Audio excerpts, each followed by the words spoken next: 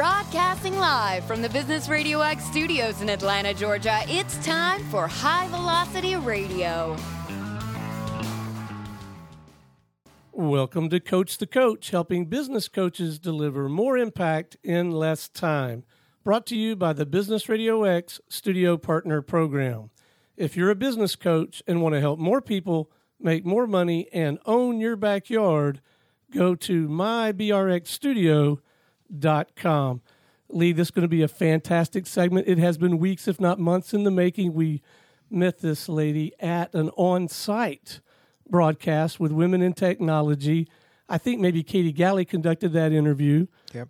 We'll try to fill those shoes. This is going to be marvelous. Please join me in welcoming to the broadcast Global Executive, CIO, and CTO with multiple companies and author of Grit and Grind, Miss Rhonda Viteri. How are you? I am great. I am so happy and excited to be back with you, gentlemen. Back in the ATL. Back in Atlanta. Are you here for the Super Bowl? Is that I am, yes. And business as well. And business as well.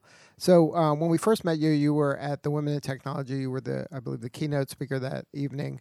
Can you talk a little bit about what you were there for and what you take away from that experience? Oh, it was a great Lee and Stone event there at the Georgia Aquarium for Women in Technology. In the keynote experience, it was very all-inclusive, talking about not just their females, it was males too. I took away a lot about mentorship, and I was there to give the keynote on what does it take to be successful in the business world, to encourage younger students that since then I've kept in touch with the U.S. Robotics in Atlanta here, right. The teens, the preteens. Actually, I think I'm going to see them later today, to be honest. I'm going to swing by and surprise them. If they're listening, they might be. Surprise, surprise. But I really was there to actually talk about what it takes to be successful in the industry in women in technology, with STEM, a focus in science, technology, engineering, and math, and really coaching folks through that process. And it was heavily attended, highly diverse audience, which I loved. It wasn't just females. And what I took away from there is I keep in touch with a lot of those folks, so I know I made an impact, which is really what I'm about, showing folks what it takes, very genuine, and what I took away is we need more mentorship and coaching in the industry. There's not a lot of female executives that do that.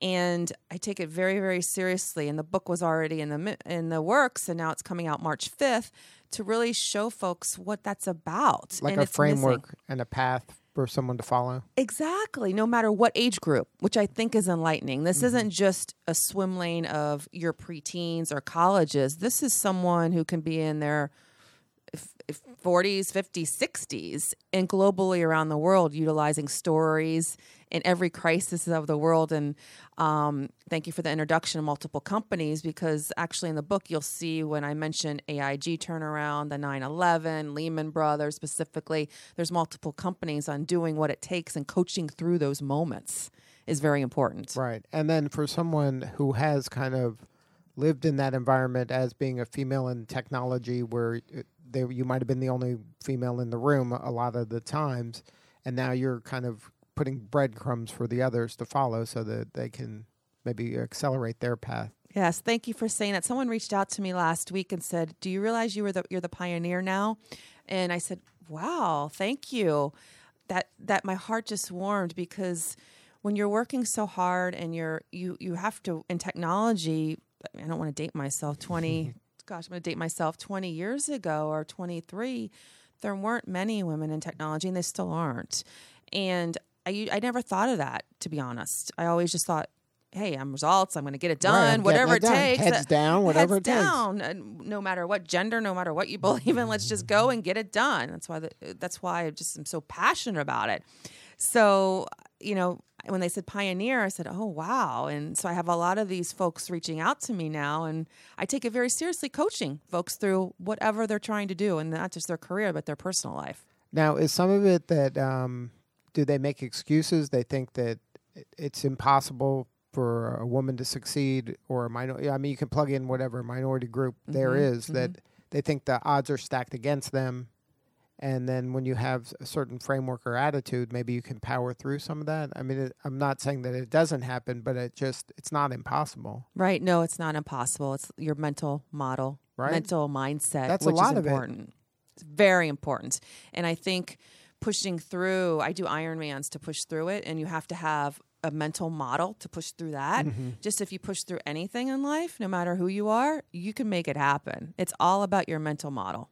Right. And speaking of fitness, I know there's a Navy SEAL out there that wrote a book that says that if you think you've given it your all, you've only given like 40%. Like then there's a lot more to give. Right. There's always a lot to give. You just have to dig deep down and have that fire in your belly. And if you have that fire in your belly, anything is possible. Now, how did that occur for you? Like, what was your backstory? Like, how growing up, were these values instilled at that age, or you learned this later? It's a great question. I think it was instilled very early on me. I worked for everything, self-made, very strict, very competitive in sports. I got burnt out early on of swimming, so I took that up 30 years ago, and I actually wrote about that moment and how I got back into triathlons and Ironmans. It was a pivotal moment in my life because I got so burnt out on it, because it was very strict, rigid, discipline, right. All sports, and you just get burnt out. And especially swimming, it's back and forth and back and forth. It's, very repetitive, mind-numbing, relentless. Right, exactly. So it was instilled in me early on to be competitive, do what it takes, grind it out, and keep going. Was that your parents, or you had a coach, or? It was actually my great aunt Margaret, who was a pioneer, the first female woman on Washington D.C. Mm-hmm. So my family is very rigid and competitive, I would say, and it was instilled in me in that early age, seeing her break through the barriers early. So I take pride on that. Yeah, it's my parents. And then you've been able to follow that through. So you went to college for what degree? What were you always aiming at? Computers and computer science? No, this is a great question. I was not. I have a degree in communications and business, and business makes me tick. It wasn't engineering. I fell into that, and I'm happy I fell into STEM. And STEM, science, technology, engineering, and math, is a hot topic in the education and college world. The curriculum is focused on that, and I just fell into that out of college, going into a management role I'm going to date myself, at CompuServe. Do you remember CompuServe? Wow, yeah. Oh, I'm really dating myself. Actually managing a team over facilities, getting into data centers, and then learning how to run cables, knowing what it takes, from learning network engineering. That's where I fell into it. And then I blossomed from there. So then CompuServe at the time was at the forefront in a lot of ways of technology and internet and things like that. So you happened to fall into the exact right spot. I fell into the right spot. There's a plan for everything. I didn't even know what CompuServe was, the right. X.25 packet links. I didn't go to school for that. I went to school for business management and communications, and I've taken that mold and made sure I become well-rounded and continue to pursue the engineering. And probably because it's innovative, it's fast. I like change. I like to adapt very quickly. And you're comfortable in the chaos of the unknown, and we're going boldly forward and take the hill, right? I love it. I think that's why the different companies I purposely move to help clean up. I like the chaos. Everyone thinks I'm crazy because I thrive in disorganization and bringing order to it. I'm a very quickly order person and having that right cadence. So I do like it. So now in your career, you've started out, I guess, in fairly large companies. So you've been growing and growing larger and larger companies. Are you seeing a trend now? We see this a lot here and in some of our studios around this kind of conscious capitalism where business for good, and that the stakeholders aren't all your investors and things like that, but you also have a corporate responsibility for your community and serving and things like that. Yes. And not just make more money and kind of reward a handful of people at the top. Right. No, I believe in it. And community service, too, is very important in giving back within companies. And it's been an interesting trend over that because your employees also want to give back as well. And we call it the Day of Service in the last 2 companies that I've been at. And we give a team a day to do what they want. They pick a charity. And recently, when we were on a trip to India, we went to an orphanage and adopted a bunch of orphans there, and we gave back community. As a community, and the company, a group of people from the company, all decided to do that. Yes. So you can see the impact that something like that makes. Exactly, and it's still it's sustainable. We go back year after year, and it has made a tremendous impact. And the kids to go back to see they're growing, and they're in the school, and what they're learning, and them play an instrument from 1 year of growth. It just it warms your heart. That's what life's about. Right. I think Maya Angelou talked about the ripples that you don't realize that are happening coming from your efforts. And that's where I think companies really have a chance to make a big difference. I agree. And it starts, I think, locally, and then it can move globally. Yes, it's very important. I'm a global one. Right. I just got back from Africa, running 55 miles through the Serengeti after speaking to the children over there about STEM, technology, and coaching. And there were 11 of us that tried to run through Africa, the Serengeti. 5 of us finished. But it was a global effort to talk and show these young girls, 400, what it takes globally in Tanzania growing up to push through anything. And they have a lot different cultures over there. So when I speak, I'm speaking different cultures and spreading that world. I think it's so important that you have different cultures you're speaking to as well, because different folks struggle with different things no matter where you are in the world. Right. I mean, the poor here are different than the poor there. Right. Exactly. And I think sometimes we lose the context. We do. And they just wanted water. Water, right. Which we take for granted. And I had shipped a tribe over in Africa a bunch of water after we went there, and the community service and just from the company. Things like that folks, the ripple effect, you don't realize, just little things in life. And I think also we're so busy as humans, we often lose touch of the human touch. So I really, during coaching sessions, I try to make sure folks be present, think about what you're trying to do, and what impact are you trying to make. Right. Now, and since you are in technology, let's talk about that bridge between humanity and technology. It seems like a lot of technology we lean on and we rely on, but has lost a little bit of that human touch. And a lot of times organizations are capturing a lot of data and they're not kind of maybe taking into consideration the ripple effects of all that information and how it's being used. And then the consumer has no idea of what's being captured and what's out there. It's so true. I just got back from Davos speaking about humanity and the human touch and how it's important to not lose sight of that. We are I call it digital heroin. These phones are so addictive, and I'm so happy I didn't grow up with one. I think I honestly, my life would have been a little different. Right. You have memories without the internet and, yes. and this level of connection.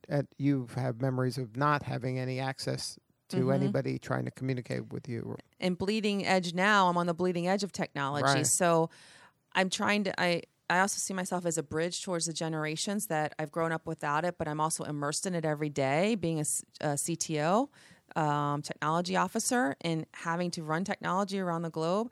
You can't not be without it, but it's a delicate balance. So I'm trying to teach everyone that delicate balance on when to go all in technology and when to take a break. So I don't run with my phone. People find that very amusing. So you don't listen to music? Nothing. And I'm in technology. Everyone's like, Rhonda, you don't run with your phone?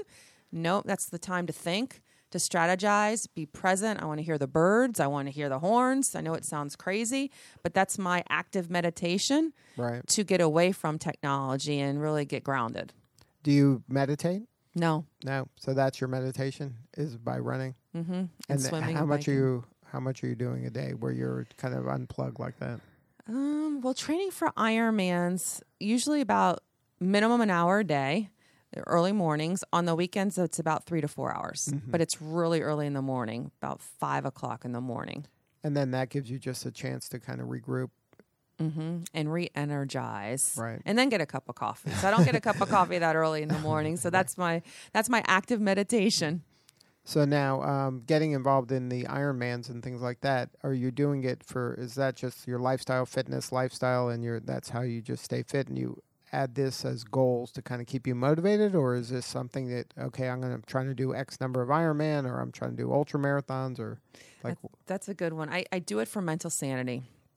I do it for focus, and I do it for discipline, and I want to stay fit. I think fitness is an important part, and I always tell folks, if you can't take care of yourself, you cannot manage or lead a team. I believe in that wholeheartedly, and the discipline it brings to it, and you're healthy, you can make better decisions. I personally find that I can make better decisions when my mind is clear, it's healthy, you're taking care of yourself, and working out is a way. It's better than drinking.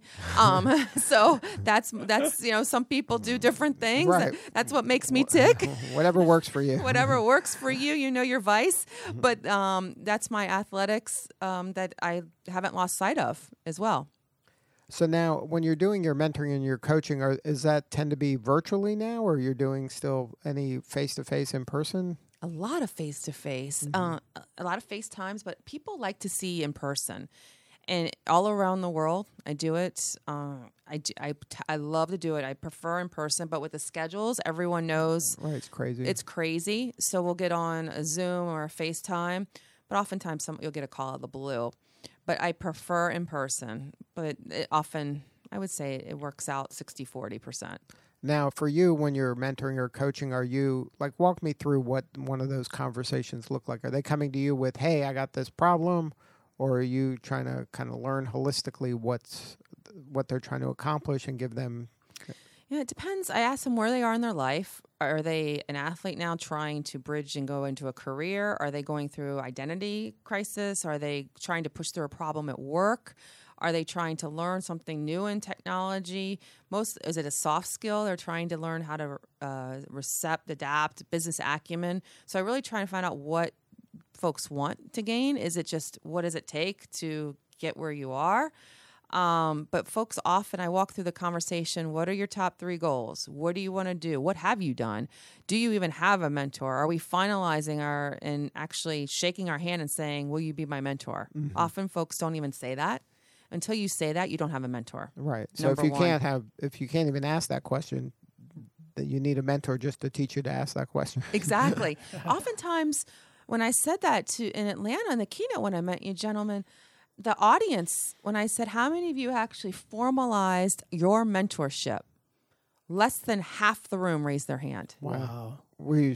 You must have been a little surprised. I was surprised. Now, when I do that in a different culture setting, I get a different answer. Mm-hmm. So I've learned around the world how much, depending upon what the demographics, but I'm trying to push that word out. Please formalize it. Don't assume that this person, you might just look up to a person and think that's your mentor, right? But you haven't formalized it and you haven't had those discussions. So what are you going to get out of this conversation? So when you say formalize it, are you talking about, okay, this is going to have a regular rhythm, this is going to have kind of a check-ins and milestones and have specific goals? I ask them to say, first off, finalize it. Will you be my mentor is a powerful question. Yes or no. Shake hands and then get the milestones. How often do you want to meet? What are your goals? Let's talk about the next time you're in here, your progression.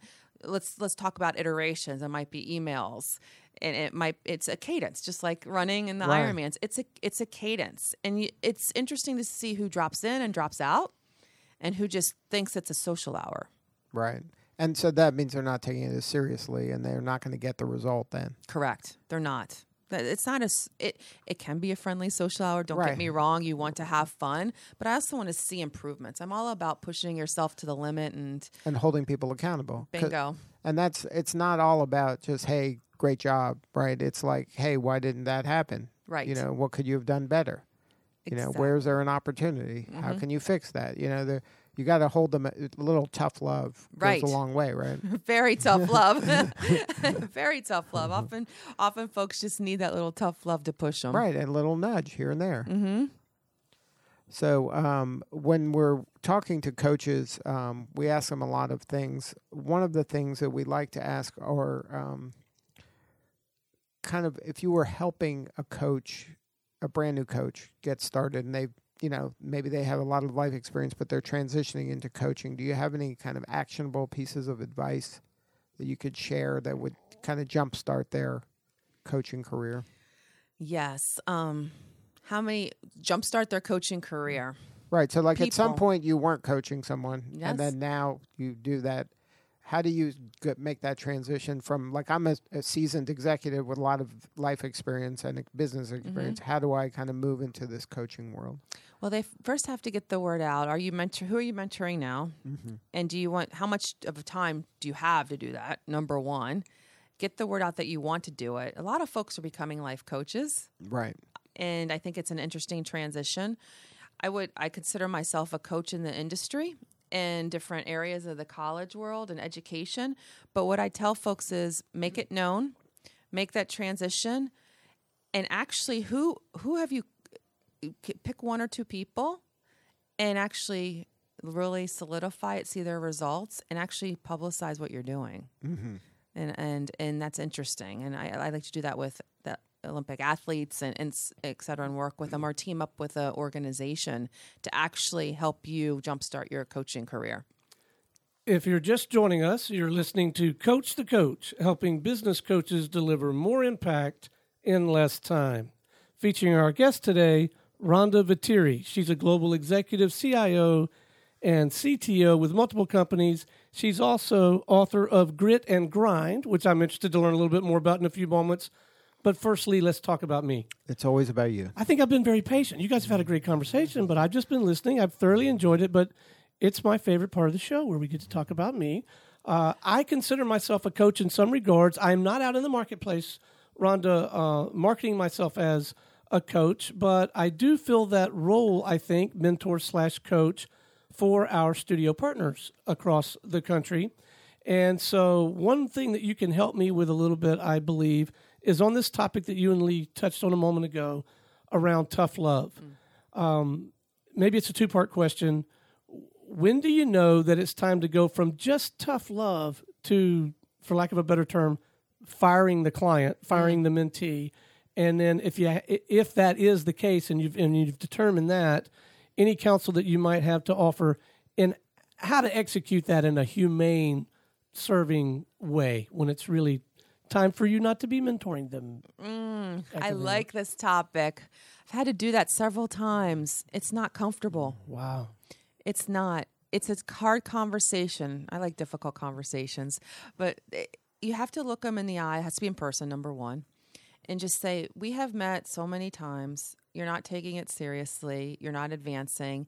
Or it might be an attitude problem. I've had that come across, an attitude problem. Some folks think instant gratification is there, depending upon the generation.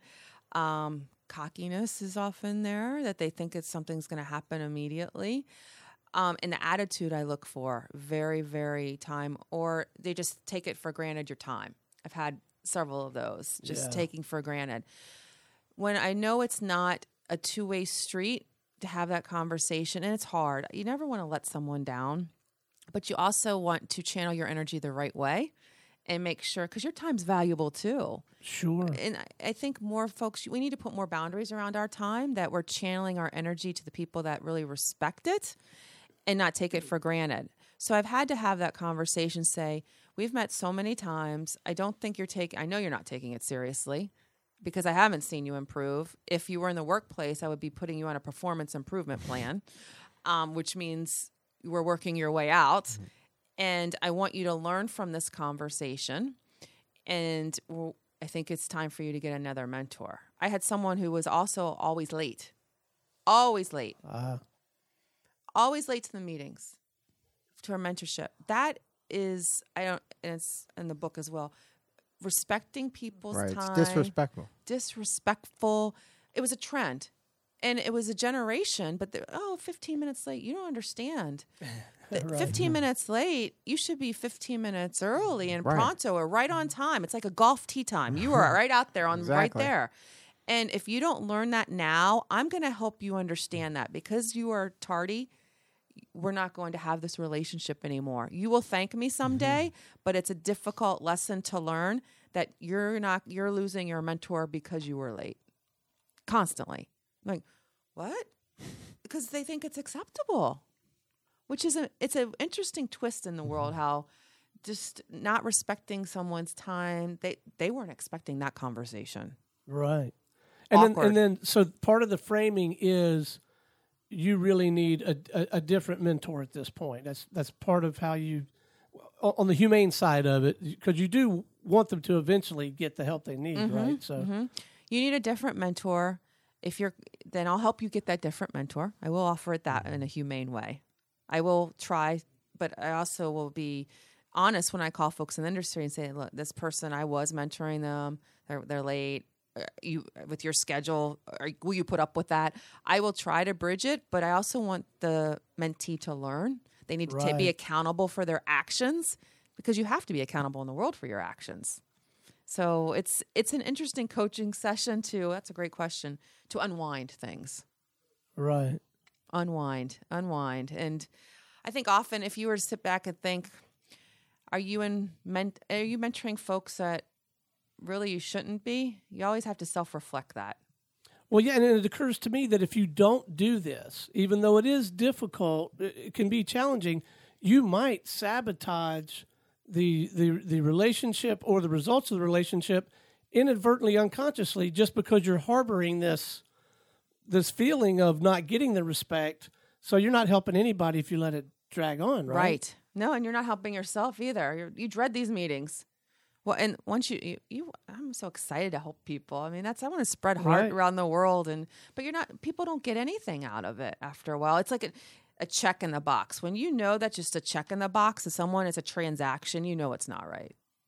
It's a two-way street. It really is. But I would always look every 3 months. I look at where people are that I'm mentoring. Am I doing the right thing? Am I checking in? Are they checking in? Are they checking in? It's interesting to see how people proactively check in or just wait for the meeting. That's an interesting... Right. Like you can't want it more than they want it. Yeah, well said. Right. Yeah. Right. It's an interesting dynamic. And so folks that are listening out there, I hope they learn from this. You should be reaching out very proactively and not waiting for the meeting. And I look for that. I really look for that for folks that are eager. Hungry. Fire in their belly. Exactly. Let's go. You wrote a whole book on that. Yeah, exactly. But they should read your book first before starting mentoring. Yes. Well, and that's what I'm going to start telling folks, because there's 10 principles in here that talk about that. And it's about telling the truth, being accountable, being on time. It's just 10 principles that every team that I manage, and it's literally in the walls of China, Poland, all around the world, these 10 principles. And I knew when I started seeing it around the world after a couple of years, and I've lived by this for 15 years, but the last couple of years, I started seeing it all around the world, going back for these visits. And I still have your principles up, Rhonda, that you gave to me. And I was like, geez, I need to really write this down. And here's a whole and book formalize on it. And That's formalize it. It's full circle. Exactly. So it's very passionate. I'm so passionate about it.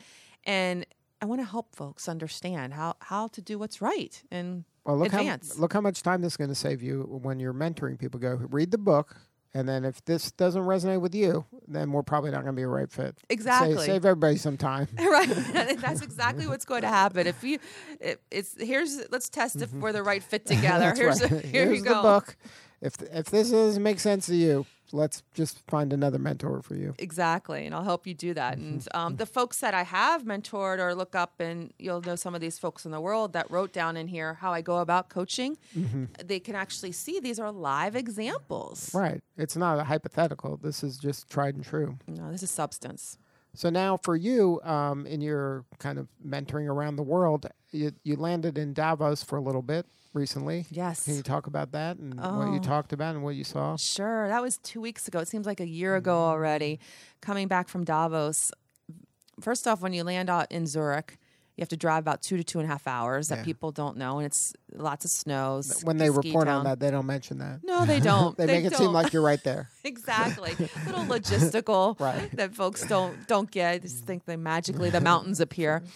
So you have a long drive to and from, and it's very ski town. Right, it's beautiful. Beautiful scenery, beautiful nature, all about that. But what you find the most influential people there talking about, multiple topics around the world. And it's so much fun and mental stimulation to meet up with the industry, gurus, leaders, world leaders around the world, how folks are dealing with certain topics. And I was there speaking about diversity, inclusion, and leadership, global leadership. And I found it fascinating. I was on a panel about diversity and inclusion with a couple of executives from around the world. The UN was moderating it, the United Nations, which was really cool. And we talked about how companies are handling different diversity and inclusion. I'm all about results. So I'm one talking about results, the book, the principles. Right, because some things sound good on paper on a whiteboard. Right. But in practice, not so much. Exactly. I'm all about results driven. So I was coming at it from a different angle than your diversity officer. Right. I'm leading a business. I'm, coaching. So I'm doing it. Were you heard there? Were they open to that? I was heard. You're challenging their thinking, right? A lot of times. I was. Thank you for picking up on that. One of the CEOs came up to me and said, you're known as a disruptor too, which we need. You're provocative. Right. And I really, I pride myself on just being genuine and, not just being a token. You don't get anywhere for just, you're a female, you're going to get it from being it's about results. Right. You have to perform. And I think folks they lose sight of that. They lose sight of it. It's not just, how many people do you have in these positions? Right. Is it diverse enough? Yes, there's a diverse slate. There'll be a candidate slate, but who's getting the job for the right reasons? Right. And I come about it from that perspective. So it's an interesting, provocative conversation. And it's all about results. So Davos was interesting learning about that. Did a lot of one-on-ones, videos streamed on YouTube as well as far as leadership and global leadership coaching, which I thought was fascinating because I thought it would be business topics, which are, don't get me wrong, diversity and inclusion is a business topic, but I was pulled twice for one-on-one interviews by companies talking about what's your story on global leadership. And how do you work, how do you manage a team globally? And they did one-to-one interviews. And I found that fascinating that the world was asking for that. Well, when you look at the world, a global organization, and all the different cultures they touch, it's hard to have one sentence that translates culturally and, verbally to all of them. Right. So you got to kind of customize it to the audience, don't you? Yes, you do. How you handle something in Korea is different than how you would do it in India and how you do it in New York. How you do it in Atlanta, quite frankly. Right. And the people are different. We act different. How Poland does business. How you hand a business card is different. How the eye contact is different. In Hong Kong, you need to hand it with two hands. You need to give that person time to read it. If you just yank your card back, you will offend the person. You will not get the business. You have to flip it over, write notes. I mean, how you do business in the world is totally different in cultures. Right. And one size doesn't fit all. Right. And people lose sight. Here we go back to the humanity. Right. There's a lot of aspects to the human element that are not technology driven, that if you, even at your dinner, if you eat differently in different cultures, offend people. So it's an interesting dynamic. I've been fortunate enough in my career traveling so much, being on the road 237 days internationally for years on end. I mean, back to back to back, learning these different cultures and how to do business and coaching folks through and mentoring folks around the world. So I've been very fortunate that way. So I've learned, and that was a lot of the one-on-one interviews when folks were asking me, how do you motivate your teams globally? How do you do this? How do you do the follow the sun model? It's all about coaching and leadership as well. Mm-hmm. So and they're hungry for that type of information, right? They're hungry. And I said, well, I have a book coming out about it, but it's not about, it's worked into, I do have it in here about nonverbal cues and different cultures and how to do business and coach through it. But the world is really hungry for that. Mm-hmm. Very hungry, not just diversity and inclusion, but how do you do business in diverse cultures? Right, because that's a little different. It's such a different angle. So that was enlightening. That's your next book. That's the next one. Well, maybe we'll have a coaching book together. That's right. We have to do something else. So as these conversations happen and you're in a different setting, you really take a step back and say, "Wow, okay." You get out of your box, which I don't try to box. Get out of your bubble, whatever bubble you're in at the time, and have different dialogue with people like we are today, that we all learn from each other. Right. So now for you, what's the most rewarding part of your career right now? Oh, good one. I like seeing people grow to their next level and see folks in C-suite positions that I've helped. I have one gentleman that I hired him at 26. 20 years later, he's running a bank. And I'm very proud of him. I'm very proud of Chris. And that's what makes me tick. It's sustainable, seeing people grow. It's not just a one shot, and helping folks in their journey and really having those relationships and bonding with the people. But I like making a difference in their lives, professionally and personally. And then to have these principles that you have in your book kind of stand the test of time and being able to be repeated in different environments must be rewarding. So you know that those principles stand true. Yes, they stand true, and they're around the world. And when folks, I get these texts from folks, there's a picture up on the wall, I have them, and I'm like, wow, it really touched their heart, and they're living them. Right. Those are the ripples. Life. The ripples are everywhere. Their ripples are everywhere, and I just think that's the most rewarding, to know that those are still out there and it's sustainable is really key. Now, if somebody wanted to get a hold of the book or have a more substantive conversation with you, do you have a website where they can go where there's I do. Thanks for asking. The book is gritandgrindbook.com, but you can also find myself at rhondaviteri.com. That's everything, all of my work, everything. Get the book, and please engage. I'm happy to help. Good stuff. Well, Rhonda, thank you so much for sharing your story today. Oh, thank you, Lee and Stone. It's always a pleasure. You gentlemen are great. All right. This is Lee Cantor for Stone Payton. We will see you all next time on Coach the Coach Radio.